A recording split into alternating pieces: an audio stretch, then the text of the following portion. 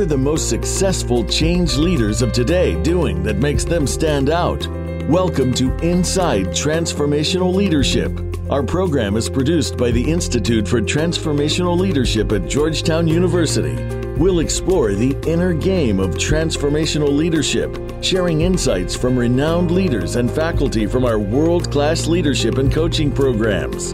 Now, from Georgetown University, here is this week's host. Good morning, and thank you so much for chiming in and listening to Inside Transformational Leadership, which is produced by the George Washington University Institute for Transformational Leadership. My name is Chris Wall, and I'm your host today. I have worked with Georgetown for a very long time, from leading the organization development program to founding the coaching program to teaching now in both the coaching and the transformational leadership programs. So for this particular show, we're very interested in what cutting-edge change leaders are thinking about today, and I am completely delighted and thrilled to be sitting here with two of my favorite people to work with, Dan Holden and Jim Anderson. And I feel so lucky to be able to interview both of you, and I welcome you to this show, Dan and Jim. Thanks, Chris. Really great to be here, Chris. Yeah, thank you. So let me give you a little information about them. Dan and Jim are both coaches. They're both authors. I would say they're both healers, and they've helped me heal at times in my life where I really needed that. They are, I would say, great spiritual ambassadors for really finding your authentic voice and your authentic self. And they are also very fun to be around. Jim has his own business called Key Connections and his own website, and Dan also has his own business. Jim has written a provocative book called How to Find a Silver Lining in Every Dark Cloud, which I loved, and Dan has written a book that I love very much called Lost Between Lives, Finding Your Light When the World Goes Dark. So these two are highly playful experimenters in this whole field of coaching leaders and working with transformation and change. So we're going to dive right in. I'm going to go right to both of you and just say, okay, so you're working with leaders, you're working with change. Tell us a little bit, each of you, about the work that you're up to now. I'll start with you, Jim. Thanks, Chris. It's wonderful to be here, and I think as I reflect a bit on the work I'm doing with leaders today, there's a pretty transformational shift occurring in the work that I do. I would say most of the last 20 years, the focus has been on supporting leaders in improving their effectiveness as leaders and getting and sustaining results that they want. And in the last few years, what I would say is the conditions in the market are becoming so chaotic, so uncertain, so unpredictable that the shift is moving from the leader being the person who knows and then directs the many in service to the vision and results that we want, to a fundamental shift in the leader's capacity to be centered, to be at peace, to be in a state of grace and ease in the face of chaotic not knowing. And in that place of not knowing reaches deeper into a more intuitive place to find guidance on how to lead the organization forward into these untenable, unpredictable, and really challenging circumstances. Mm-hmm. And the other shift I'm noticing as leaders move from more of a control orientation from the top down to more of a open to a more intuitive place and engage more people in the process of leading. What I'm watching is a significant shift as well in moving decision-making closer to the place where either the customer or the marketplace is being contacted by the organization so that decisions can happen more quickly and more intuitively right at the source rather than having to travel up and down chains of command to get direction. Okay. Thank you so much. So you're seeing the chaos that a lot of people are talking about. You're actually seeing that in the leaders that you're working with. It's absolutely unprecedented in my experience. Okay, thanks, Jim. What about you, Dan? What I'm do you just thinking, I really enjoyed listening to Jim talk about his perspective and what he sees. It occurs to me that I began my career in chaos. I did a lot of nonprofit work in the 70s, inner-city job training programs. I was active in resettling the first wave of Vietnamese who came here after the fall of Saigon, working with people who were able to hang on to the helicopters. The ones who couldn't hang on, I never saw. So there was just something exciting and challenging about stepping into that chaotic mess, making sense out of it very quickly, and directing people into the kind of job training programs that would best benefit them. Did a lot of work in corporate America in the 80s. It took me a while to find out, to discover where the real edge was in that work. It was easy when people were desperate, and I was helping them find work and get into school and so forth. But it was harder to see that same desperation in corporate America until I realized, mostly through my own experience, that people were really estranged from their own authentic voice. They lost themselves while they were trying to fit into the culture.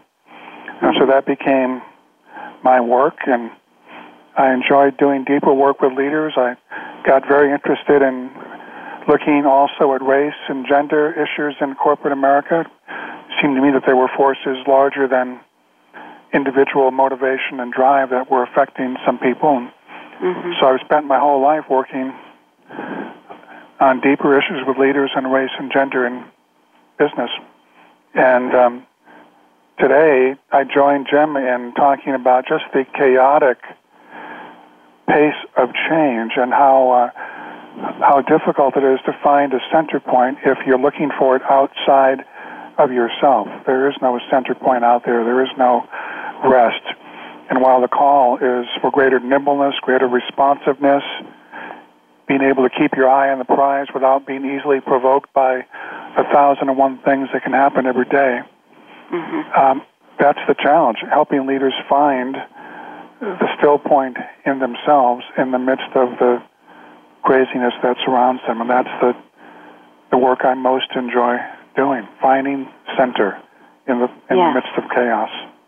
That's wonderful, finding center, being able to find a still point, and being able, like you were saying, Jim, to be more open and aware of your own intuitive guidance and wisdom that can come closer to the surface. So one of the things that I hear this all the time, and I've listened to other radio shows, and I read copiously about leadership, and everyone's talking about the chaos out there. And so many people are talking about, waking up, being present, understanding the context you're in and yourself in the middle of it. And it feels to me, and actually I could probably point to so many books that would prove this, like the data's out there. Like the data's out there that leaders, it's time to find the still point, and it's time to find your intuitive voice. What do you think is in the way of that? As I think about it, Chris, what I have seen is most of our development focus in leadership has really been intellectually focused around learning and building a body of knowledge that will create success. And when I look at all of the uncertainty and change, what I keep bumping into is leaders who come to me and say, everything I've done to prepare myself has not prepared me to lead in the face of the chaos that I'm now facing. And at first, that feels really threatened to the well-developed intellect that's in a standalone place of having had a really good track record of success up until now. And rather than it being threatening, what I watch is that pressure and that uncertainty is just here as a catalyst, not to threaten the intellect, but to crack open the heart and the gut so that our heart center from a relating perspective and our intuitive center from a centered presence in the face of not knowing can join with the well-developed intellect, and then when those three centers of awareness work as a whole system, being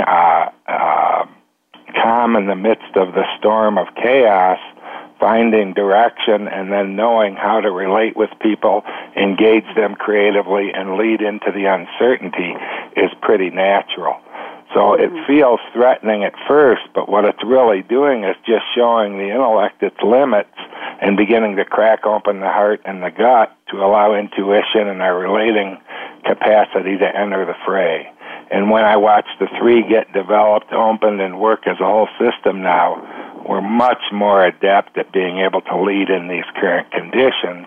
And the beauty of it for me now is we don't only end up with a more effective leader and better, more sustainable results, we end up with people who have awoken to their deeper potential that's been patiently waiting for them to find its way home to that for their whole life. Yeah. Yeah, well, I couldn't agree more with what you're saying. Is there anything you wanted to add to that, Dan? I think there's also, for many of us, an early narrative that finds its place in us by virtue of early experiences in our family and schools and churches and so forth. And the narrative we carry with us out of childhood into adulthood, never really paying much attention to it, but it really shapes the person we think we should be.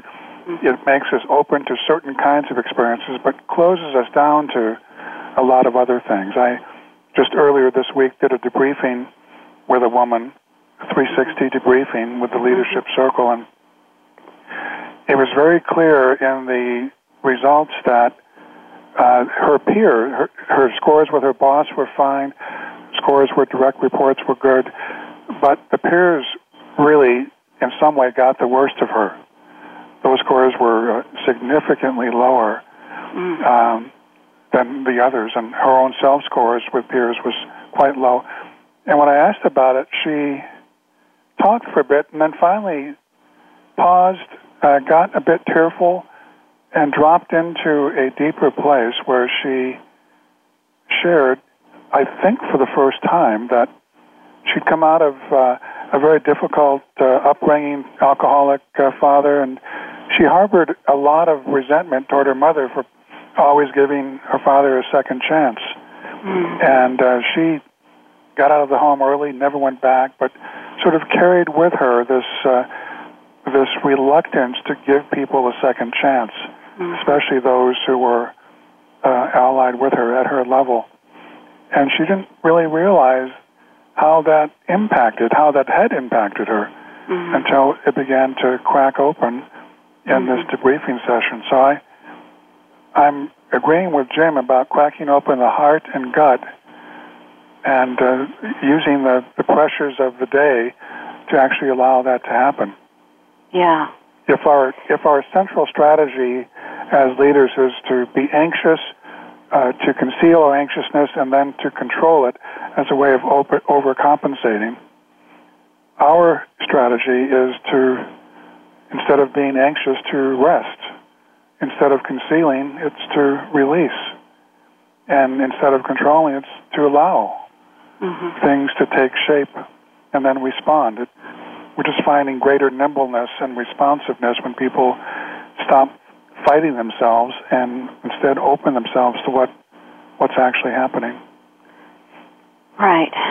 So the lovely thoughts, the idea that our anxiety is asking us to rest and that our desire to conceal ourselves is asking us to release something. In this case, in your example, Dan, an old narrative around people really shouldn't get so much of a second chance. And that control, this whole idea that we need to control, drive for results, push, etc., that leaders need to open up more and allow more, is what you're saying. And I'm going to go back to my question. So we know this. People are writing about it. I love what you're saying. What do you think is in the way of people actually believing that resting, releasing, and allowing can actually help them?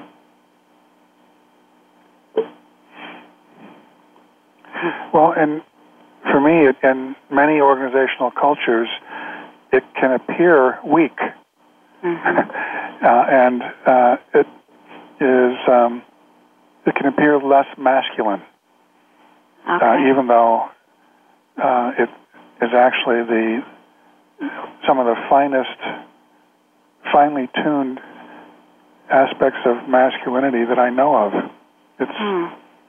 It's infused with the feminine power. It takes on a whole different way of what power really looks like, what meaning and authority really look like or can look like. Okay, thank you. So, Chris, you're fading again in your talk. So one of the things that's in the way is appearing weak and less masculine, which is sort of the corporate narrative. Right. And maybe it's our cultural narrative, that if you don't just focus on the intellectual, you're not going to make it. So maybe there's a belief system that needs to be challenged or woken up to. We have about 30 seconds before we need to go to break. Is there anything you'd like to add to this before we take our break, Jim? I think the big thing is that the whole theme of are we motivated to appear or be authentic? And the moment we step out of appearance into authenticity, now that fear of being goes away because the only option is to be real. And this is where Brene Brown's on vulnerability is so powerful.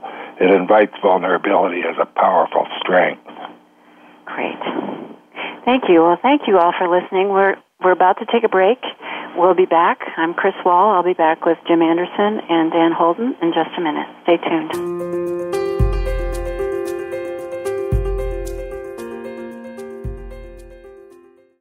Founded in 2012, the Institute for Transformational Leadership, ITL, is an international center for inquiry, research, and education about the nature and requirements of leadership in the 21st century.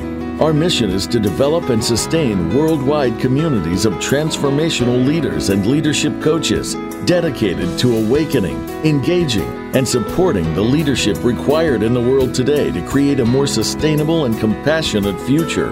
We currently offer 3 cohort-based certificate programs: the ICF Accredited Certificate in Leadership Coaching, the Executive Certificate in Transformational Leadership, and a Certificate in Facilitation. We also offer a range of ICF-certified advanced coach education courses for experienced leadership coaches. For more information about our programs and how to apply, visit scs.georgetown.edu/ITL. Email itlprograms@georgetown.edu or call 202-687-7000.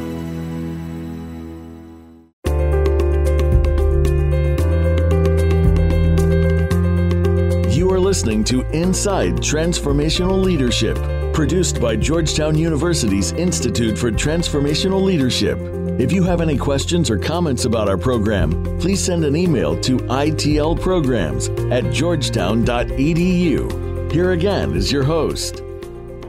Okay, this is Chris Wall. We're back. I'm here with Dan Holden and Jim Anderson, 2 very creative transformational leadership coaches in organization development. I would call them experimenters. I would also call you experts, but I know you wouldn't like it if I said that. I think what you bring is so beautiful and so unique that I'd like to have our listeners hear the story of the experiment that you decided to do based on the fact that the 2 of you were coming to this place where you both wanted to work with people around just being authentic, about letting the intellectual go, about cracking open the heart, about trusting and listening to and believing in the gut. So you founded an experiment called the Refiner's Playground. And I would just like both of you to talk about that. You can actually have a conversation with yourself if you like, with yourselves, with me butting in with a question here and there. But let your listeners know what this is about. Jim and I got to know each other through our work at Notre Dame. We're both on the staff of the business school there and have been for 15 or 16 years, I guess. Mm-hmm. And one night over dinner about 6 years ago, we started talking about our future and what we wanted. And we were both surprised that not only did we want many of the same things, we actually described it in detail using almost the same language. And so that was enough to get us curious about the future, and we had several other meetings after that, and we finally put together this idea for a cohort of people who would come together and talk about their own search for their most authentic self. We call it our essential nature. That was to be the focus of this cohort. We envisioned that meeting over time, growing with each other, so to speak. And we thought that we would meet for 80 seasons, 20 years, once each season of the year, 2 days, and it would be an open cohort. People could come and stay as long as they want, leave whenever they wanted. But Jim and I would be in a conversation with each other for 20 years. That was the basic format. And the cohort experience, living and growing with each other over an extended period of time, was at the heart of this idea we had. Mm-hmm. There were some other distinctions, but Jim, do you have things that you would add at this point? I think the other piece was just this awakening awareness that rather than being in creating a community that relied on us as facilitators, coaches, teachers, guides, what we really wanted was a community that was co-exploring the mystery and waking up to what was true, both about ourselves, who we really were, and the world that we're in and how it really works. And so the way that it was inviting itself to be designed was asking us to suspend everything we had ever learned about leading, facilitating, convening, teaching, coaching.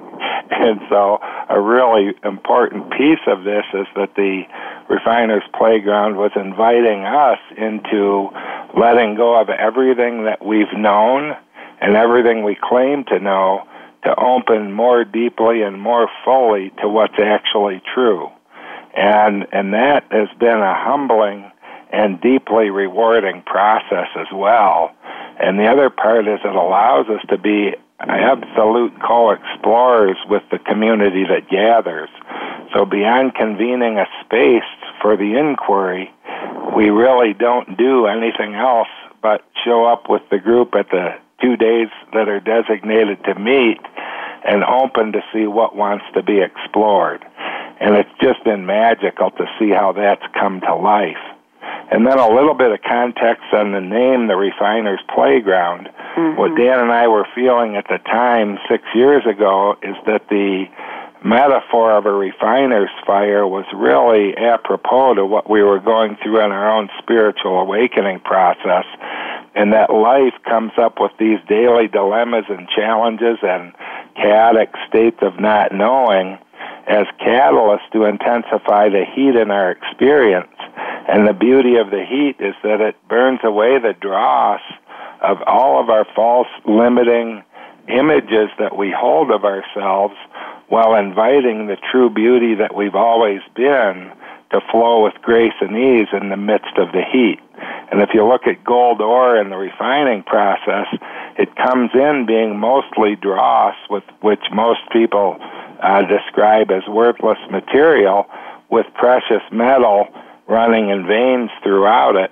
And it's not till it's exposed to that intense heat that the dross is vaporized and the precious metal flows with grace and ease and higher levels of purity. But what we found is that refining fire image itself was too masculine and too intense, and so we also were finding in our own inquiry that a spirit of playfulness was essential.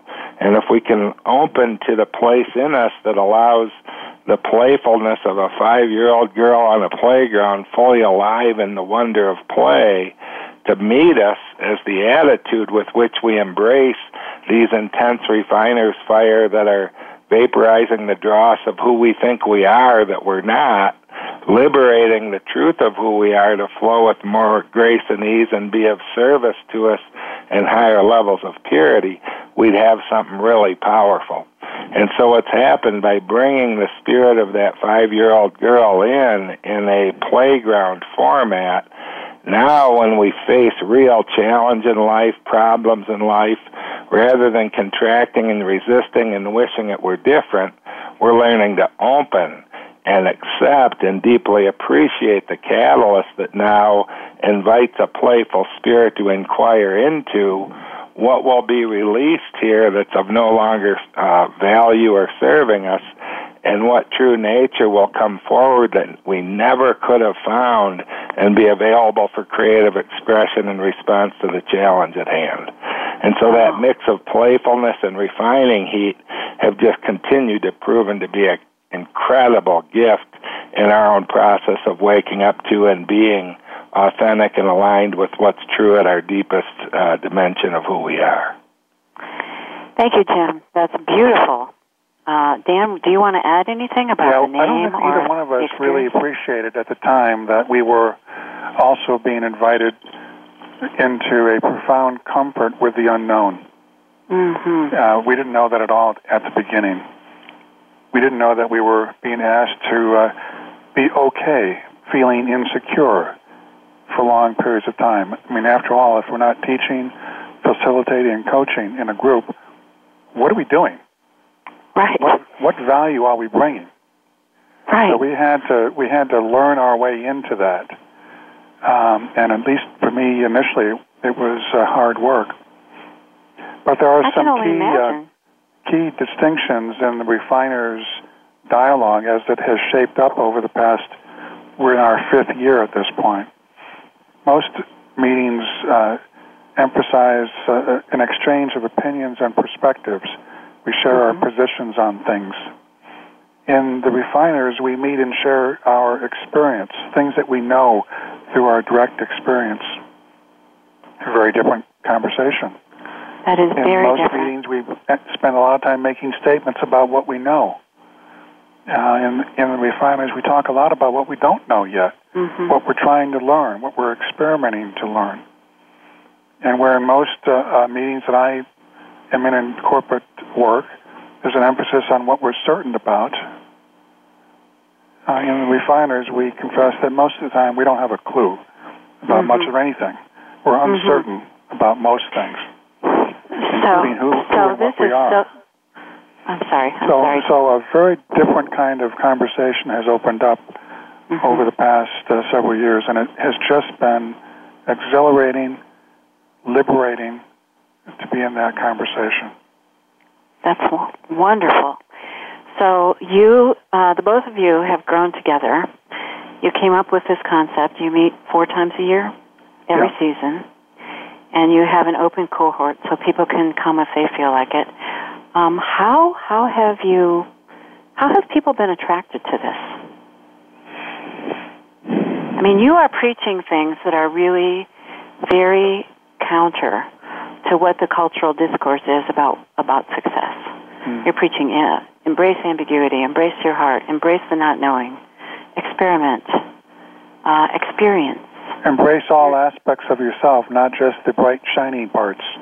Yes, okay, and the shadowy parts too. So who comes to your Refiners Playground for 2 days every season? It's really been pretty much word of mouth.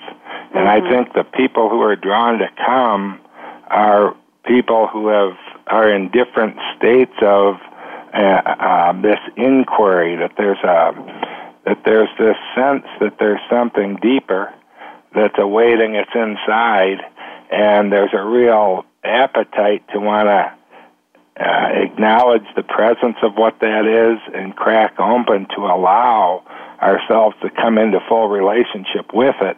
And the challenging part is that all of our previous beliefs and conclusions about ourselves and the world can't make the trip home to what's true. So what we find is people who are at different points of the intensity of that challenge of surrendering all that they've known themselves to be to allow the truth that they've always been to come forward and find its fullest expression. And that is such an intense and playful and curious inquiry and dance what we find is it's other people who are feeling called home to that in their own ways, who are looking for a community where it's safe to co-explore and curiously inquire into that together. Yeah, and that's super exciting. The leaders that I coach, I think many of them are looking for a place where it is, for lack of a better word, safe to let their hair down and safe to examine their beliefs, and safe enough that they can begin this journey of coming home to what's true and beautiful and magical, to use a word that you used, Jim, about themselves. And I think in my work, the communities are hungry for something like this. Dan, it sounds like you were about to say something. No, I'm just reflecting back on the leaders I work with, and in some ways they're all like priests in a small town, not really allowed to have their own lives. They're always on, and so the Refiners is a place where you don't have to be on. To your point, Chris, they can let their hair down and talk about their own journeys without feeling like they have to perform in front of others. Right. And can you talk a little bit more about the heat that someone might be feeling when they come to this 2 days? I mean, you talk about the heat is what burns away the dross.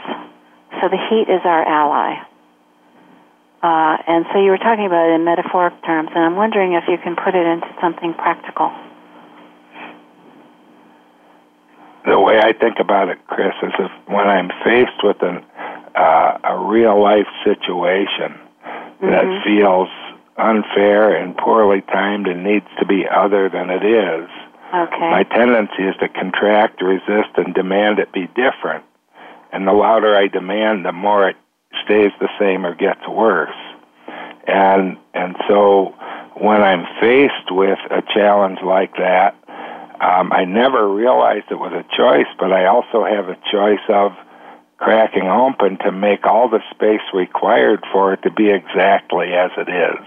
And the best example I can give you that I'm in the midst of still processing is I had a family member, my cousin lost his 23-year-old son in a sudden motorcycle accident about 3 months ago. He called me in the middle of the night, right when he got the news from the State Highway Patrol, to share the devastation of the grief and loss. And then in being with and opening space to be with him in that moment, and then to expand that to be open and with his family as we all grieved the loss, the more we opened and allowed space for it the way it was, the more the love between that family and for this beautiful young man whose life had been lost was celebrated and honored. And although today the intensity of the grief and loss is every bit as much as it will be in a case like this, there's been a powerful gift that we have just spent time reflecting on that this young man gave us, and it's the reality that there is no next. That the fact of the matter is the only moment that ever exists is the one we're in. And so now when I'm with my children and when I'm with my cousin and his extended family after this experience, I no longer assume there will be a next time, so the quality with which we're with each other, appreciate each other, and love each other, and the depth of the presence that's available to be experienced is deeper and richer and more extraordinary, even in the mundane things than I ever dreamed possible. And none of that, I think, could awaken in us without some of these really devastating challenges that we face in life. And so the grief and the depth to which we miss him and long for the ability to be with and speak with him again is every bit as intense as ever, but he's given us a profound gift of a quality of presence with those who are still here that will never be the same because of the beauty with which that tragedy has challenged and blessed us. Thank you. Thank you so much. I remember when I was studying coaching, one of the things that my teacher reminded us of all the time is this whole idea of remembering death. And your story is a really good example of how something so devastating can awaken us to what's really important. And so I guess that's what you're talking about. We could take the idea that it's unfair, he shouldn't have lost his life at 23. The family, should really grieve and think of it as unfair. But in the meantime, the fact that you've opened to what is has really allowed people to be more of themselves in connection with each other. And I think that's just beautiful. Dan, is there anything you wanted to add before we go to our break? We've had a number of people who come in with people are going through divorce, with all the roller coaster of emotions that entails. Yeah. Worrying about finances, worrying about, will I be enough to raise my kids on my own? We've had others who come in with just very difficult organizational dilemmas that they're faced with. And what they're greeted with in the refiners is not judgment, nor are they greeted with quick advice, but they're greeted with people who are genuinely curious about what's happening with them.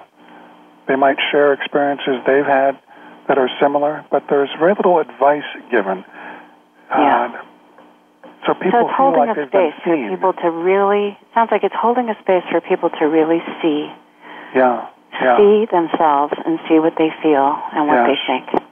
Okay, we need to go to a break. I'm talking with Jim Anderson and Dan Holden. We'll be right back.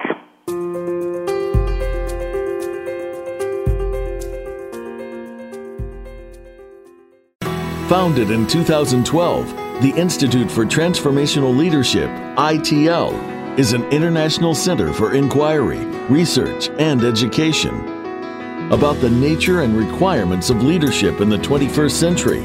Our mission is to develop and sustain worldwide communities of transformational leaders and leadership coaches dedicated to awakening, engaging, and supporting the leadership required in the world today to create a more sustainable and compassionate future.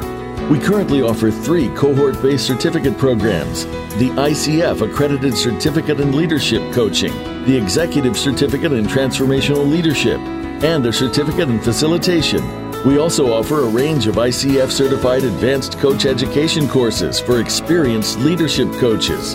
For more information about our programs and how to apply, visit scs.georgetown.edu/ITL. Email itlprograms@georgetown.edu or call 202-687-7000.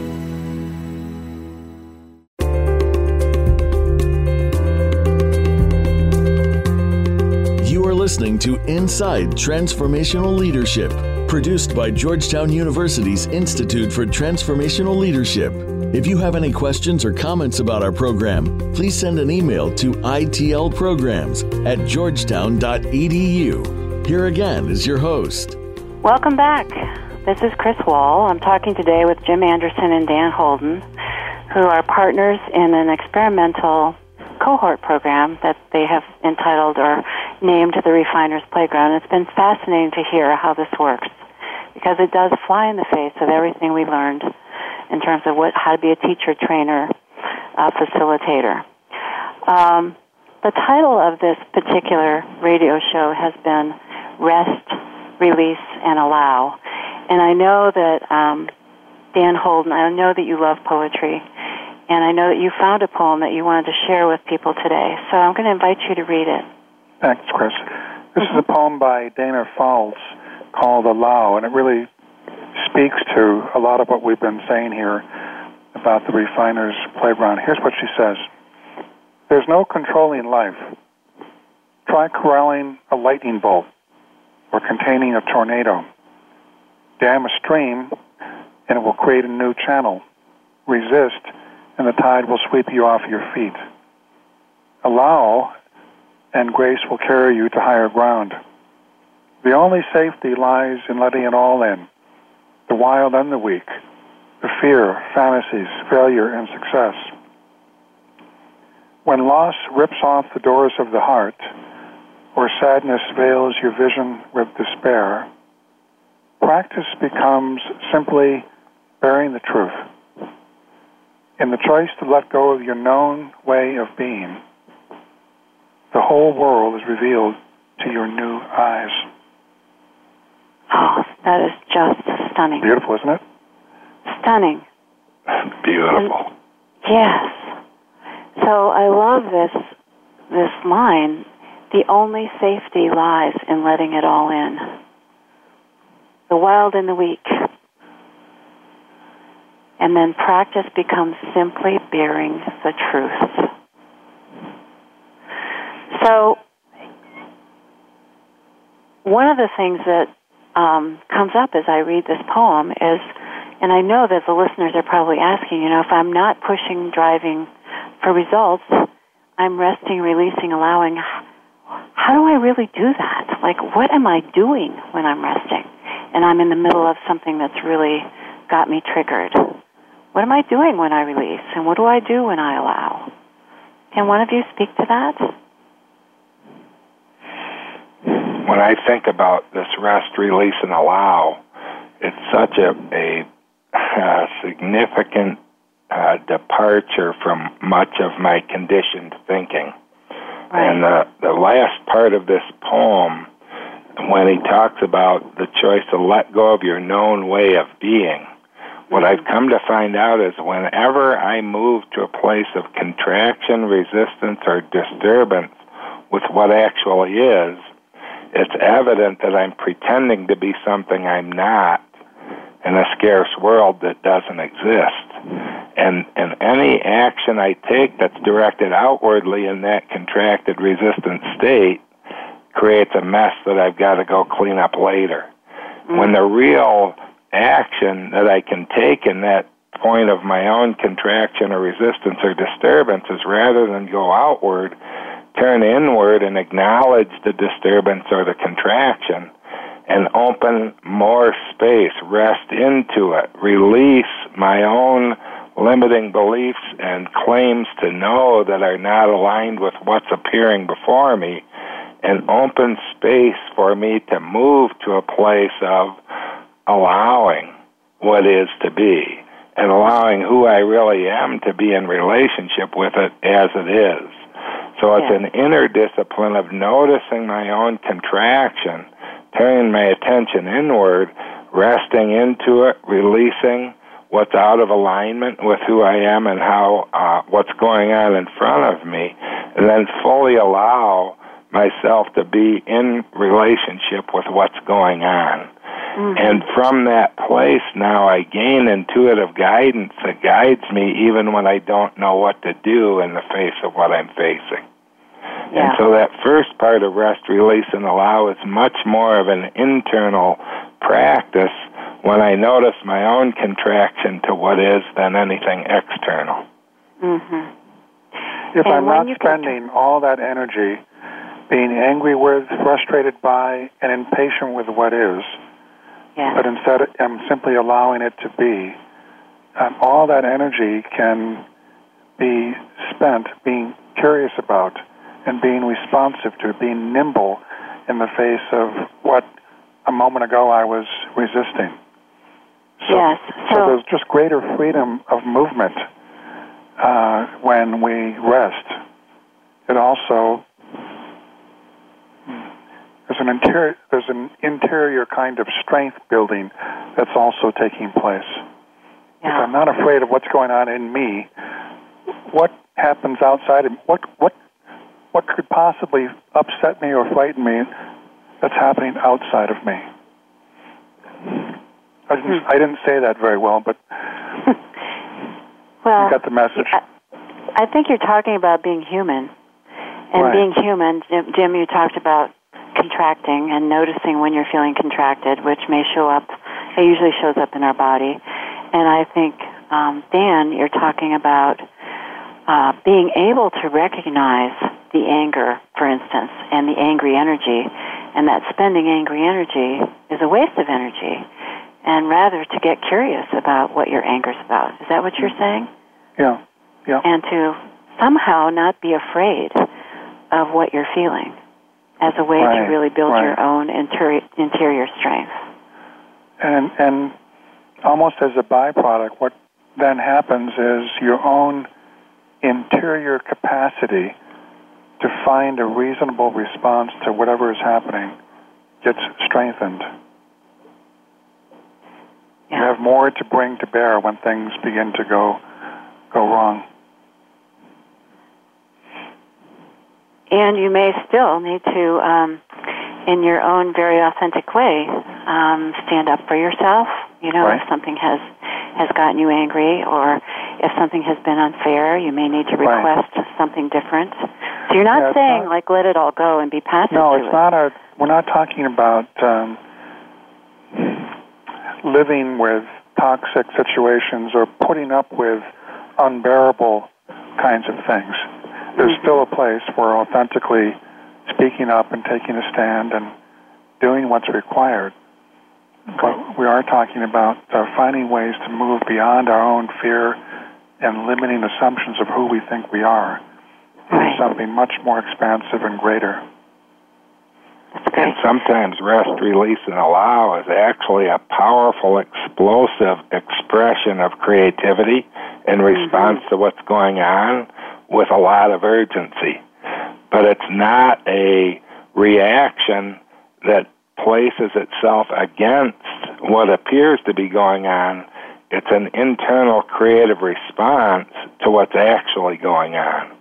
And the big shift here for me is I move from my ego contracting and polarizing, placing itself against and now acting against what appears to be, moves to opening and allowing and surrendering deeply to my true nature, trusting its natural response as a creative expression from the inside out in relationship with what's actually going on.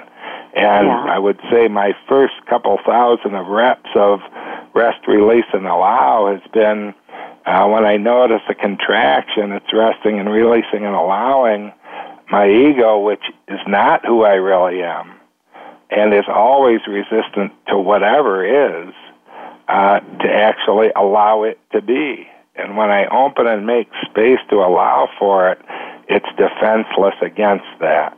My ego has always needed something to resist against to give it the appearance of form. And the moment I open and make space to allow for it, it can't persist because it literally doesn't exist. And the practical piece of this for me is that now the rest and release and allow activity, sometimes it's in complete stillness, sometimes it's in full action. The primary difference is we're in every breath, rest, releasing, and allowing into our true nature, trusting it and acting in accordance with it. And that can be every range from stillness to full-on urgent action and everything in between. Yes, and urgent action with a mindfulness of your own choice. Yes, and it's a creative expression in support of what's happening as opposed to resistance that's demanding it be other than it is. Great. So I know that you have posed this question to me before, and I am going to invite you to talk a little bit about this question that you have in your book, Jim. And also, by the way, thank you so much for saying on the 10,000th time that you've practiced rest, release, and allow, because most of us do have to practice to be able to get to a place where we can really even figure out what the reality is that's trying to tell us something, right? And so your question, I think, is really timely. Can you share it with us? It is. It's to look right into the face of whatever presents itself in each breath of my existence and ask, why is this perfect for me now?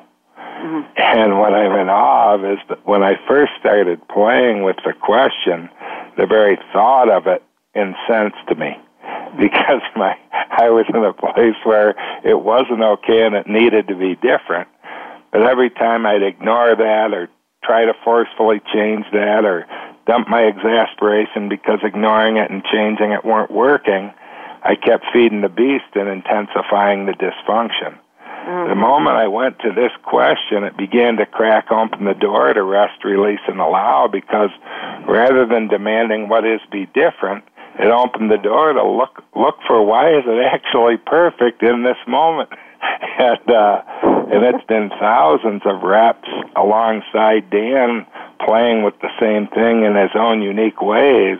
And what we keep finding out is one of the most powerful aspects of the question is it brings my attention back to now. Whenever my ego's pretending to be me, my attention's in the past and the future, neither of which ever exists.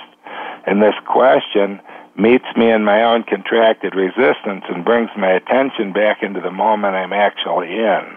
So that's a huge shift. And now that I'm in the moment, when I look with curiosity into what's the divine gift that's awaiting me to receive it in the midst of what I'm thinking is really a bad thing or too good a thing, now I drop into rest, release, allow. I open to see what's here for me that I was missing when I was resisting it. And it is game-changing. And I'm in awe about this question has become a living meditation for me that I love to test moment to moment to moment, and it keeps me in a rest and release, allow state. And when I contract and resist, it helps me return me back to my center, which the more reps of practice I get, the more I find our true nature is in a state of rest, release, and allow all the time. Yeah. So it's a coming home and trusting true nature as opposed to trying to rest and release and allow. But the question serves as a beautiful living meditation. And this is where I say be patient and persistent, because the first few thousand reps really angered me, incensed me, and I wanted to throw the question out altogether. But in staying with it, it's opened me in a way that no other living meditation has. Right. And I think when I ask myself, what would people need to believe to be able to love that question and welcome that question and rest, release, and allow, I think one of the big things is that they have to trust that our true nature really does have the answers. And I'm wondering, Dan, if you want to add anything to those ideas that Jim was just sharing. I just enjoy, Jim, listening to your response, and I love how many times you've said, 1,000 repetitions here, 1,000 there. But it seems to me that every experience somehow gets tied up with this releasing our true nature. And to do that, we have to confront our own limiting assumptions about who we are and what we are. Yeah. So the question that Jim poses is a question I love, even though it really angers me at times. Right. Because I know, I've wanted to smack him before. Well, it's a great way for coaches who are listening. It's a great way of cutting short your coaching contract with virtually everyone if you ask that question too soon. Timing. You have to be a master of timing. So what are some, in the few moments that we have left, what are some of the practices that you would recommend to clients who really want to try to do what they have to do in corporate America, which is somehow achieve results, while really coming from a place of resting, releasing, and allowing? What are some practical things that you invite them to think about? Early in the morning, before you go to work, ask your true nature to show itself to you and to guide you through the day. That's one. Beautiful. And then pay attention. Which is somewhat what you did in your book, Lost Between Lives, where you had a conversation with your true nature self. Yeah. You called it your sacred self, I think. Yeah. Yeah, so I love it. And then listen to it. What other ideas do you share with your clients? Another one I would suggest, we talked earlier about the centers of awareness of head, heart, and gut. Oftentimes now when you're facing a challenge and you're looking for what to do, especially when it's in a place of I don't know what to do, pose the question to your head, pose the question to your heart, pose the question to your gut, and see what you get and how well they align. And I find that just checking in with those three centers of awareness when I'm facing an unknown is really useful. Mm-hmm. And I would imagine this one takes practice too, because your head might tell you one thing, your heart might tell you something different, and your gut might still be angry, for instance. When working with clients, customers, or your own team, get used to talking also about what you don't know, what you're currently uncertain about. It may feel vulnerable, at least initially, I guess because it is, but it also is a way of beginning to awaken the authentic self inside. And it can be such a relief. Yes. To be able to say, I really don't know. Right. Yeah. And so many leaders have a hard time. Leaders I coach are like, no, I can't ever be that vulnerable. Yeah. I'll get eaten alive. Yeah. And they may be in a culture where that's true. So take the next 12 months and figure out how to talk about what you don't know in a way that doesn't get you fired, in a way that's consistent with your most authentic way of communicating. Yeah. So you don't have to rip your shirt and weep and wail. Find a way to talk about and share your stuff you know about and stuff you don't know yet. Great. That's great. Take time. Allow yourself to be a beginner. I think this idea of taking time is also really important. And I'm wondering how you help your clients recognize that that's an important piece of their own development. Right. On a very practical level, Chris, and I know you know this already, but I allow for silence in our coaching sessions. I don't fill the silence up with mouth noises called words. I let there be silence. Beautiful. What about you, Jim? Anything else you want to add? I think another big one would be twofold. One, when you notice yourself contracting, resisting, or disturbed, try turning your attention on the disturbance and inviting it full center into your awareness and greet it like a long-lost friend you're delighted to get to visit with. Give it a voice, and then ask it with great curiosity what it has to say, and then write down everything that it has to say. And the most powerful aspects of this practice is you'd start to move into an observer relationship with your own contractions and resistances and disturbances. And for me, when you acknowledge the presence of those, you invite them into awareness, you give them a voice, you show curious interest to hear what they have to say, this is a rest, release, allow practice. And it's absolutely fascinating what happens. Instead of trying to make my disturbance go away, I'm fully allowing my disturbance to express itself completely to myself. And in the process, its non-existence becomes conscious. My own disturbance is rooted in my ego's resistance to what is, and so when I allow it to be, it has to come from a source that actually exists, and since my ego is an old, worn-out, faulty conclusion about myself, when its disturbance is allowed to be, it can't. And there's something powerful about that, because now my urge is not to fix the broken parts of me to make a more improved false image of myself. It's surrendering what I know to be myself to allow what's true to come into my awareness. And the power of being in an observing, curiously interested, playful relationship with my own contraction, resistance, and disturbance has proven to be life-changing. And when I start realizing I'm not my disturbance, it's really liberating. And I start to wonder, what part of me is able to acknowledge this, invite this, listen to this, and be interested in this without being scared to death? That's where our true nature, which is in a rest, release, and allow state, can really find its expression. Okay, thank you so much, Jim.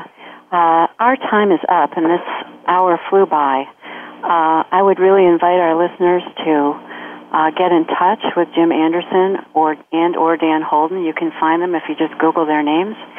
and find their books and live in that question, how is this perfect for me right now?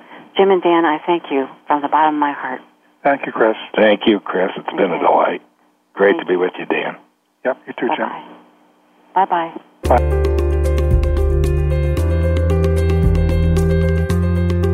Thank you for joining us this week on Inside Transformational Leadership. Please tune in for another edition next Monday morning at 8 a.m. Pacific Time, 11 a.m. Eastern Time on the Voice America Business Channel. For more information about our programs, please visit scs.georgetown.edu/ITL. We'll talk again next week.